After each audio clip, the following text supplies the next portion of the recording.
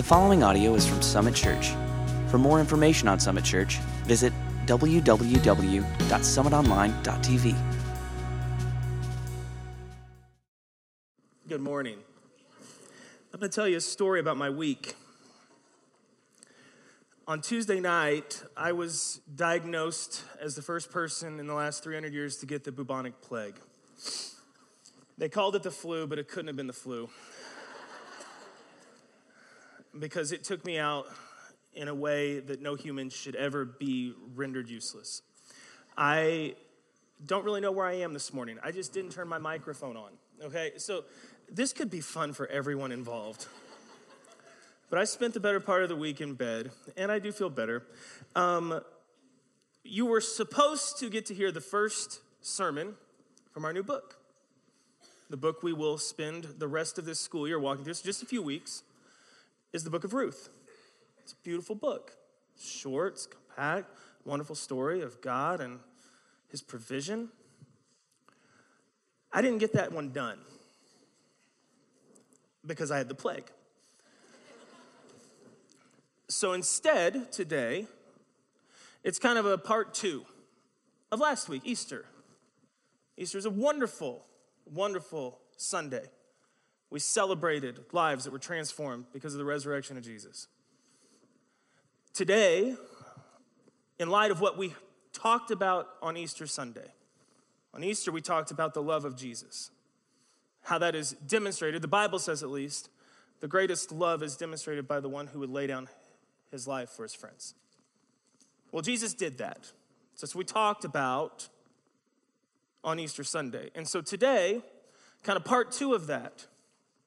If Jesus loves us so much, what are we supposed to do? And the Bible has a bunch, and there's a bunch of responses to Jesus' love, but the summary of it is the idea is that we're to love him back. So if you will, last week was Jesus loves you. And today is love Jesus. And that's a simple phrase, right? We're to love Jesus. But boy, it needs to be unpacked. And it needs to be thought through, and it needs to be applied. And so I would love the opportunity to just kind of do that. And then next week, we will jump into the book of Ruth. We'll finish it somewhere around Memorial Day. Then we will crack into our next book. We're getting crazy now. We'll spend the entire summer in Nehemiah, another Old Testament book. Hopefully finish that around Labor Day. Go to the lake holidays, book in there. And then in September, hopefully when we launch our Norman campus, end of August, September, come back to school, new year, new everything. Then we'll jump into our next, we might spend 3 years in it book, okay? So for us, it's gonna be great. We're gonna do 2 books in the next 6 months. But Ruth, Nehemiah, I'm excited about that. I'm excited about today. Thank you for your grace. It's not very often that I miss my target, but once again, the plague is real. So, one last thing, personal note. Today is my 12th wedding anniversary. 12 years ago today, I got married to Paige Jeree Robertson, and she'll be in the second service. I'll save the really flowery stuff for then, but without her, this wouldn't be possible, so I love her and thank her, and I got the microphone on, so I get to say that. Let's pray, and let's see what God has in store for us this morning. Father, we thank you for who you are. We thank you for what you do and how you do it. We thank you for Jesus. We thank you for his life and his death. And God, we know that in response to that, we are called to love you. We're called to love Jesus. I just pray today you open our eyes as to how to best do that. That lives would be transformed, that people would be met right where they're at, and that we would see, Lord, where we fall short, and we would see where we're glorifying you, and that, God, most importantly, we would leave here looking more like you. Just come and speak to us today through your word. We need you here. We invite you here. It's in your name we pray. Amen. So, Jesus does love you.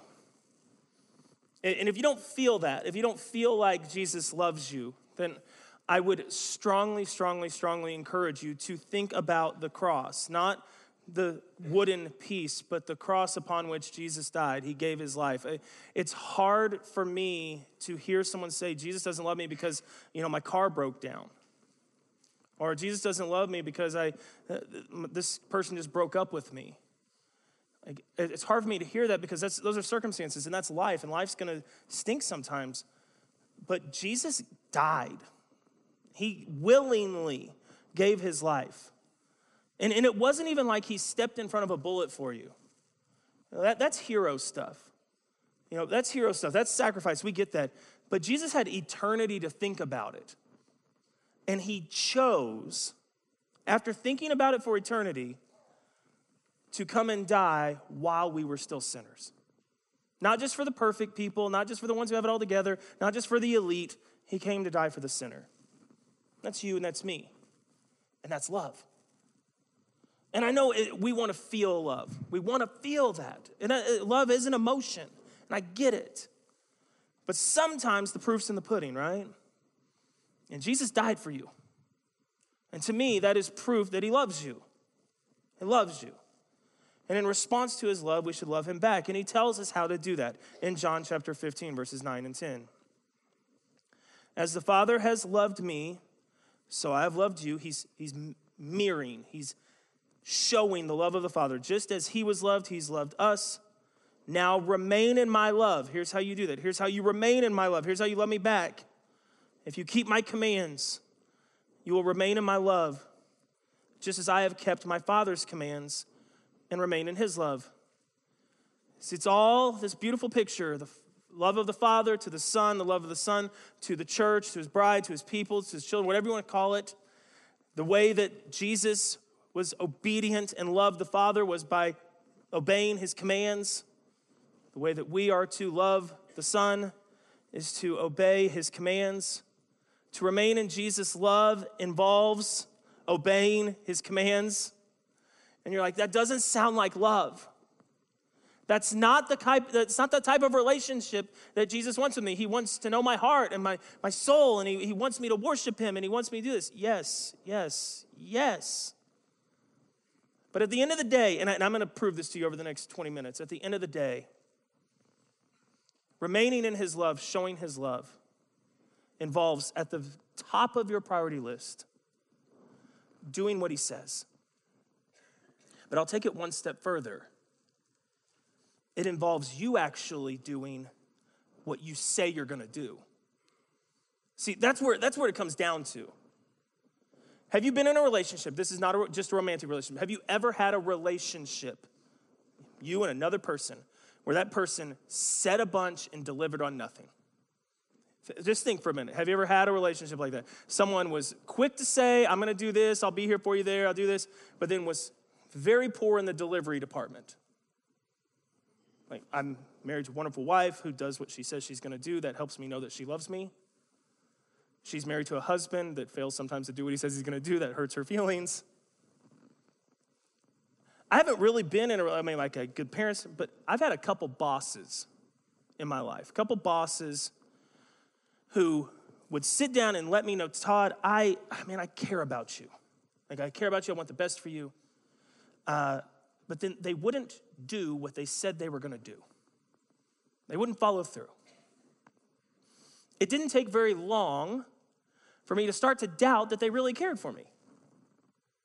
Because it's hard to believe, hey, I love you, man. Hey, I got your back, man. Hey, I'll do it. And then constantly you're being let down by that person. So I want you to think about that now in your relationship with Jesus. Jesus, I love you. Jesus, I got your back. Jesus, you're my boy. Jesus, I'm all yours. Jesus, I'm gonna give my life to you. I'm gonna do everything I can for you. I'm gonna honor and glorify you. And he goes, well, I love hearing that. Would you just start actually doing it? Like, your words are beautiful to me, but your actions are what matter. Because anyone who's been in a relationship with someone who seems to talk the talk but not walk the walk, you know that words become cheap very quickly. Anyone who's been in that type of relationship, you know that words become meaningless unless they're backed up with actions. And I believe that's true of our love for Jesus. You can scream it from the mountaintop, Jesus, I love you. You can sing it every morning on K-Love. But if you don't do it, then at some point, John 15, verse 10 starts to come into play. It's very telling of your heart. You say you love Jesus, but do you obey his commands? Staying faithful to Jesus is very, very important. It's what he asks us to do in a very specific way. Jesus says the way we stay faithful, the way we stay loving is to obey his commands. Now, what does that look like? This is big, so you may want to write this down. It does not mean that we flawlessly carry out every command ever given. That's not what loving Jesus means. It does not mean that we flawlessly, perfectly do everything that Jesus says. But it certainly does mean that we cannot be negligent or irreverent of the commands that he's given us. We can't just go, hey, he's a God of grace, and he forgives, and he loves me, and I love him, and I'm just going to live my life however I want. We can't go there. Because Jesus himself says that remaining in his love involves, first and foremost, obeying his commands. So then, here's what gets difficult, church. Ready? We get Jesus' commands and the Old Testament law all kind of mixed up. Old Testament law, 614 different rules. You had to follow perfectly. Messed one up, you had to sacrifice a pigeon or something. Like it gets weird. And we start to think, I'm not going to be able to do that. I'm not going to be able to perfectly follow all these rules. I'm a rule breaker by nature. I'm a rebel. Jesus did not come to abolish the law, but to fulfill the law. So the law is still in play, but this has been completed by Jesus. And the way Jesus summarized all of those 614 laws was to love God and to love others, love your neighbor. So love is very important. And then what I love about Jesus is then he showed us how to do both. Right? Like if we look at the life of Jesus, he showed us exactly how to do both. How do you love the Father? You remain in him, you obey him, okay? How do you love others? Well, he showed us that. So in my opinion, we look at the life of Jesus and how he obeyed the Father, and that's exactly what John 15 is telling us to do. We look at the life of Jesus, how he obeyed the Father, and then we do the same. The way he loved others, the way he was obedient to the Father, that's what we should do. So let's just begin. Let's start to look at some of these. God commanded Jesus to forgive, so we're asked to forgive others. Okay, that's a command. You're to forgive one another. But we were first forgiven. We're commanded to serve. But Jesus came and became the servant of all. So that's a command. We're to serve one another. That's the way we're obedient to the Father. Kind of in that vein, we're to put others first. And we're commanded to put others first. But why? Because Philippians 2, 5 through 8. In your relationships with one another, have the same mindset as Christ Jesus. Do what he did. Do what he did and do it to the best of your ability the way he did it. He was in the very nature God, but he did not consider equality with God something to be used for his own advantage. Rather, he made himself nothing by taking on the very nature of a servant, being made in human likeness, and being found in appearance as a man. He humbled himself and became obedient to death, even death on a cross. We're called to care for those who are in need. Now, that's a big one, because you're like, well, there's a lot of need. I'm only one person. What does that look like? Well, Jesus did it perfectly. He took what was right in front of him, and he didn't miss the opportunities. Called to give generously. Are you talking about money? Like a little bit. Yeah. It shows our heart, it shows our love for God, it shows our trust for him. Yeah, so money's involved in giving generously, but also of our time. And we're to give generously, but I mean, would anyone disagree that Jesus gave everything he had? So the command to give generously has been modeled for us. This is the hard one. I will give you this one. This is the one that feels a little big. We're commanded or called to be holy. But do you remember how that cool little verse finishes? For I am holy. Yeah, you're called to be moral, you're called to be upright, called to be set apart, but I was. I modeled it for you. Do as I do. And do what you say you're going to do. So, like, just running back through it. And I'm sure there's more commands. I'm sure there are. But if we can just agree that if you did these, we'd be loving Jesus pretty well. Just running back through it. Forgive, serve, put others first, meet the needs, care for the needs of those in front of you, give generously, be holy. Well, once again, tons more commands, right? I mean, but a lot of those would fall under one of these. And so you see that list, and it might feel laborsome. Like, how I'm supposed to, that sounds like Jesus, man. Yes, it's supposed to. It's supposed to sound just like Jesus. And just as the Father called Jesus to live this life, we are called by Jesus to do the same. And for those who say they love Jesus, this is the life that you're called to live. But you need to do it. And I need to do it. And I'll tell you, sometimes, church, I get flippant with doing it. But loving someone requires more than words. It requires actions to back them up. So we can't just say it. We can't just say it. You got to back up that statement. If you claim to love God, you will obey his commands. Talked about Paige a little bit already, but several weeks ago, my wife loves a good fountain Diet Coke. Any other Diet Coke fountain drinkers? Won't drink out of a bottle, can, fountain. Styrofoam cup, preferably. I guess she doesn't love the earth, but styrofoam cup, Diet Coke. I was leaving to go pick up one of our boys from one of their mini practices. On the way out, I said, babe, love you. Going to get whichever one it was, number 2. I don't know. Going to get number 2. Love you. Is there anything I can get for you while I'm out? Babe, I'd love a Diet Coke. This is not an odd request. Love Diet Coke. Grab me Diet Coke on your way. Love you, Paige. You're my world, babe. Never let you down. Hour later, come back.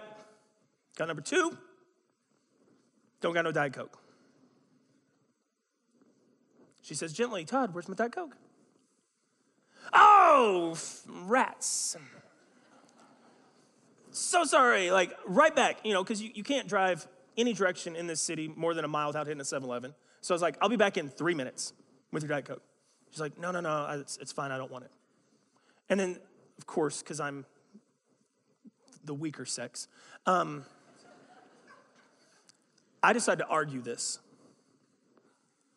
3 minutes? Like I brought your offspring back, all right? So you're welcome. You're welcome for that. I got the number 1 thing. I forgot a Diet Coke. I will be back in 3 minutes with your Diet Coke. No, I don't want it. A good 15 minutes later, she still didn't have a Diet Coke. And I had really hurt her feelings worse. And anyone who's married knows that has nothing to do with the Diet Coke, right? I didn't do what I said I was going to do. And to make it one step worse, like in the midst of saying, yeah, I got your Diet Coke, I'm like, I love you. I mean, I really said all that stuff because I'm an idiot. But like, I really did say all that. There's no way, I won't let you down. I love you. I got you.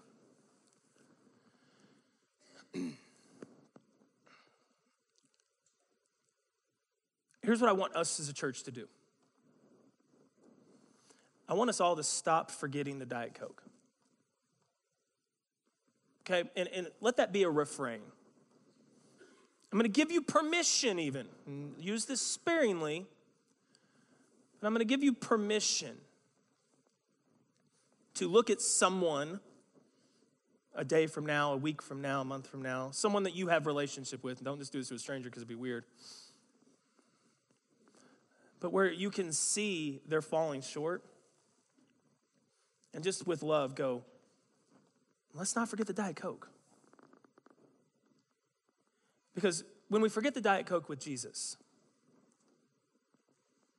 that means we've told him, I love you. I'll never let you down. I've got you. And then the one little thing he asks us to do, hey, serve today. Yeah, but it's not convenient for me today. You said you would do it, but you just forgot the Diet Coke. And you come back and then you want to tell him why you forgot the Diet Coke. I had too much going on, this or that. You know, guys, when we're called to love and to give generously, when we're called to serve, when we're called to be holy, part of that being holy, gentlemen, when you're called to turn your eyes. If you say you love him, show it. Don't forget the Diet Coke. You want to know the cool part? Paige forgave me after I regained my sanity and told her, I'm sorry for forgetting your Diet Coke and not justifying why I did and how much better what the other thing I did was. When I finally just said, I'm sorry, she goes, it's not a big deal. And that's miraculously also how God responds. When we forget the Diet Coke and we say, Jesus, I know I told you I would get it. I know I should have got it, but I didn't, and I'm sorry. And he goes, I forgive you. I forgive you. But why don't you go and grab it next time? I told you this happened weeks ago with Paige, and it's become not a spiritual motto in our home, but a very simple reminder to me. When she says, hey, don't forget the Diet Coke, she's not always just talking about the Diet Coke. You said you would do this. You promised me this. It's our anniversary. Have you bought me anything? Don't forget the Diet Coke.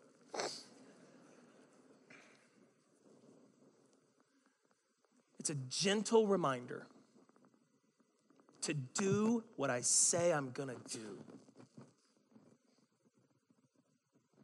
And church, that's my hope, is that it would be a gentle reminder to you as well. If you say you love him, if you say you love him, don't forget the Diet Coke. As the band comes back up here, the way we respond today is very simple. We know that when we fall short, there is forgiveness. But I've said this before, what we're called as New Testament believers, what we're called to live like are those who have been forgiven.